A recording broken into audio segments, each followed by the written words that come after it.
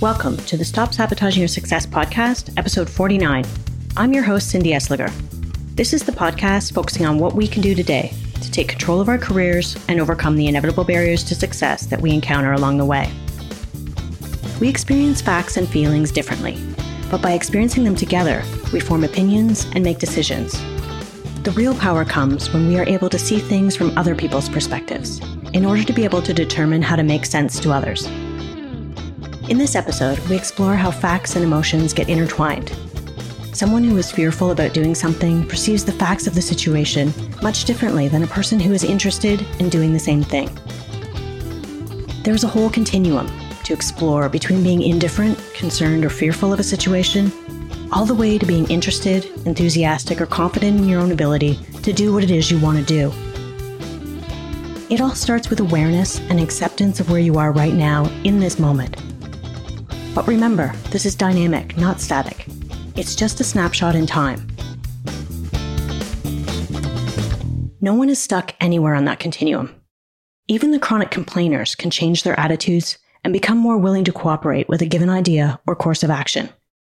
It's noticing where you are and not thinking you should be somewhere else. It's about acceptance rather than resistance. Just because it's not happening yet doesn't mean it's never going to happen.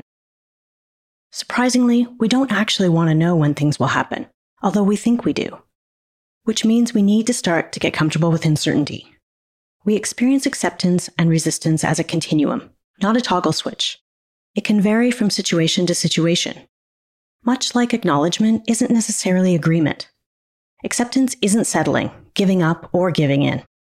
It doesn't mean you're stuck in stagnation or stalled, and it certainly doesn't mean you're not open to change or improvement. Acceptance is not the opposite of motivation or pushing forward. It's actually what makes making progress easier, because it requires having less resistance. I hate the saying, "it is what it is." I have a visceral reaction to it. I think it's because it was what was said to me over and over when I was complaining about some stereotypical bias or lack of fairness in my workplace. I think it was their way of telling me to just get used to the way it was, instead of thinking it should be different. But I wasn't ready to accept something that had no rational basis and didn't seem right to me. But sometimes we have to accept what is, even when we're not happy with it. But that doesn't mean we have to stop there. And other times, acceptance can mean being content with where you are, while still being open to improvement and growth. It's being at peace with where you're at, but not treating that as the upper limit. While it's a snapshot of where you are right now, it doesn't mean that what you want is out of reach. It requires having compassion for your current ability, level of proficiency, and speed of improvement. This is all interconnected with appreciating and celebrating our accomplishments. The word should is the cue for me that something needs more attention, because I'm arguing with reality, and maybe there is something here that may need to change. It may seem counterintuitive, but it starts by learning to let go. It can be a relief in releasing all of those shoulds. There's power in letting go. And we all have things we could let go of. Outdated goals and ideas, mindsets that have outlived their usefulness, regrets that continue to haunt us, grudges that we can't seem to let go of, unrealistic expectations that are getting in our way, and even those tiny mistakes that can sometimes expand in our minds and start seeming like huge failures. It's kind of like having unnecessary applications running in the background of your computer, slowing down all its functionality. I don't know about you, but I like to keep a million tabs open at once. I keep accumulating them, one after another. But it's time to reclaim that space in our brains by focusing on what we have, not what we wish we had. It's hard not to obsess, lament, and complain about all that we have yet to attain or have lost. Complaining is one of the easiest things we can do, and many do it incessantly. We live in a complaint culture. We grumble and whine about what we find unsatisfactory or unacceptable, and we're very quick to express our outrage. Even if we don't get caught up in it, it can still affect us, because the more we complain, the more things we find to complain about. Complaints are toxic thoughts, whereas gratitude, that's a powerful catalyst, with the ability to starve the negative emotion of oxygen and generate a positive self-sustaining system. The more grateful you are, the more you have to be grateful for. By focusing on what you are thankful for, instantly you shift from a state of scarcity, where you focus on your regrets and worries about the future while constantly feeling behind, to an abundant state, where you're focused on what is going right, the progress you're making, and the potential that exists for the future, which then helps to remind you of all the resources, assets, and skills you have at your disposal. Then you can use them to do what matters most, more easily. Positive emotions open us up to new perspectives and possibilities, and encourage creative ideas, leading to what seems like an upward spiral, which improves the odds of coping with the next challenge we face. Complaining is a self-sustaining cycle, making it harder to do what matters, and creating what seems like a downward spiral instead, where your mindset narrows and you're less open to new ideas or new people. It can feel very draining and deplete our reserves, making it harder to cope with the very challenges and frustrations that caused our complaints in the first place. A system is self-sustaining if it requires less and less investment of energy over time. Once it's set in motion, maintaining it becomes easier and eventually effortless. We've all encountered challenging people. Those who criticize us constantly, complain about their job, and talk about how much they want to quit, and yet do nothing to improve their situation. It's frustrating to listen to, and can be emotionally, mentally, and physically draining. But there's hope, and a way to cope with these difficult personalities, by creating a more positive, productive relationship. It's easy to get pulled into the negativity and complain about their complaining, but instead, I invite you to actively look for things to be grateful for in them. It may be hard to do at first. Invert those negatives into positives. Get in the habit of looking for things to be grateful for, to see their strengths, and even compliment them on their strengths if you can. This will definitely catch them off guard, because, as you can probably imagine, I would guess they are not receiving much positive feedback in general. You might surprise yourself and grow to tolerate each other, maybe even become friends. But you don't have to. You don't have to like everyone. And as you're trying to cope with these challenging people, it's also time to do a little self-reflection. You may be shocked to realize how much you complain. Start paying attention, develop some awareness, and start to catch yourself mid-complaint.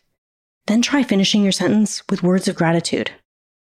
After a while, you may start to catch yourself simply thinking about complaining and be able to think of something that you are thankful for instead. This can be hard at first, but it does become easier. You have a choice to hold a grudge or release it. You also have a choice to continue to indulge in your cynicism, rage, or bitterness and carry that around with you for the rest of your life, but you don't have to. Make a choice to let it go. I'm not saying you won't still feel anger or disappointment, but don't make things even harder for yourself by wallowing in resentment and fury. Turn your energy toward letting go. Holding on to a grudge against someone who hurt you wastes precious mental energy, as does being angry, hurt, annoyed, resentful, bitter, and cynical. Wounds fester. Choose the healthier path for yourself and put yourself first. Instead, focus on the things you truly care about. There are 5 common ways we rationalize why we're so invested in indulging and feeling overwhelmed, stressed, helpless, or cynical. Number 1 is fulfilling an emotional need that's not being met, where feeling overwhelmed gives you an excuse to do nothing, but it's costing you and it doesn't deliver a satisfying return on your investment. Number 2 is allowing you to feel more in control, where you can prove that you are right so you can feel superior and powerful. But in reality, the complaining is controlling you, trapping you in a never-ending loop of blame, self-righteousness, and possibly self-loathing. Number 3 is giving you some attention, where you are using the victim story to get support and sympathy. But it always has an unsatisfactory ending, and people around us get tired of hearing it over and over, so then we have to find new people to tell. And number 4 is getting you off the hook, where you now have someone else to blame, so you don't have to take responsibility for your inaction or lack of results. It's providing permission to wallow in your negativity. But by hanging onto your anger, resentment, contempt, and negativity, you are actually holding yourself captive. And finally, number 5, it's protecting you, where you create emotional armor to keep yourself from getting hurt. But in reality, it makes you more vulnerable and fearful, where it's harder to trust others or let anyone in. It's time to accept what we can't control. Let go of your unrealistic expectations of how you wish others would behave. Accept the reality of what is and what will be. Acceptance is the first step. Let go of that need to punish those who've hurt you, and let go of that victim mentality. Surrender those grudges and complaints in favor of freedom and compassion for yourself. Just because we are aware of and accept where we're at doesn't mean we don't want to continue growing and improving. Don't get caught thinking that this is as good as it gets and nothing will ever get better.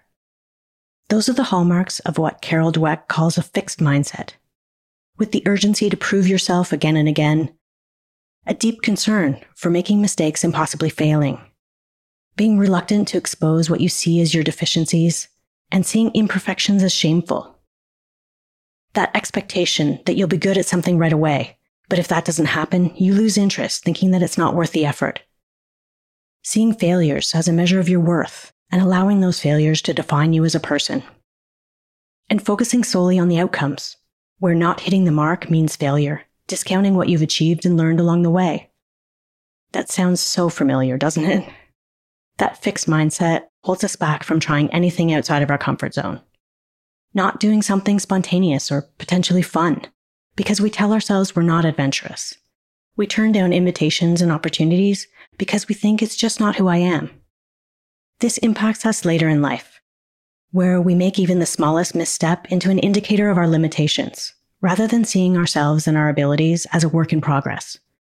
No one is born with a fixed mindset. We all come pre-wired with a desire to learn and grow. It's only once we begin to evaluate ourselves as kids that we become afraid of challenges. That's the good news, because we can undo that programming by being brave. It's time to stop suppressing our instinct to speak up and take a stand, even when it feels risky. You may have accepted that you find it easier to stay quiet than to deal with those who put you down in the moment, but that doesn't mean you'll be that way forever. You may have accepted that keeping a lid on your anger keeps you from saying anything that makes you sound angry or bossy, but that doesn't mean you won't ever stand up for yourself or retaliate. As women, we tend to be caught in the double bind. We need to be assertive and confident if we want to get ahead, but knowing we'll encounter disapproval if we do. So we tread lightly. We stay quiet, contained, focused on being likable and easy to get along with. But we aren't doing ourselves any favors.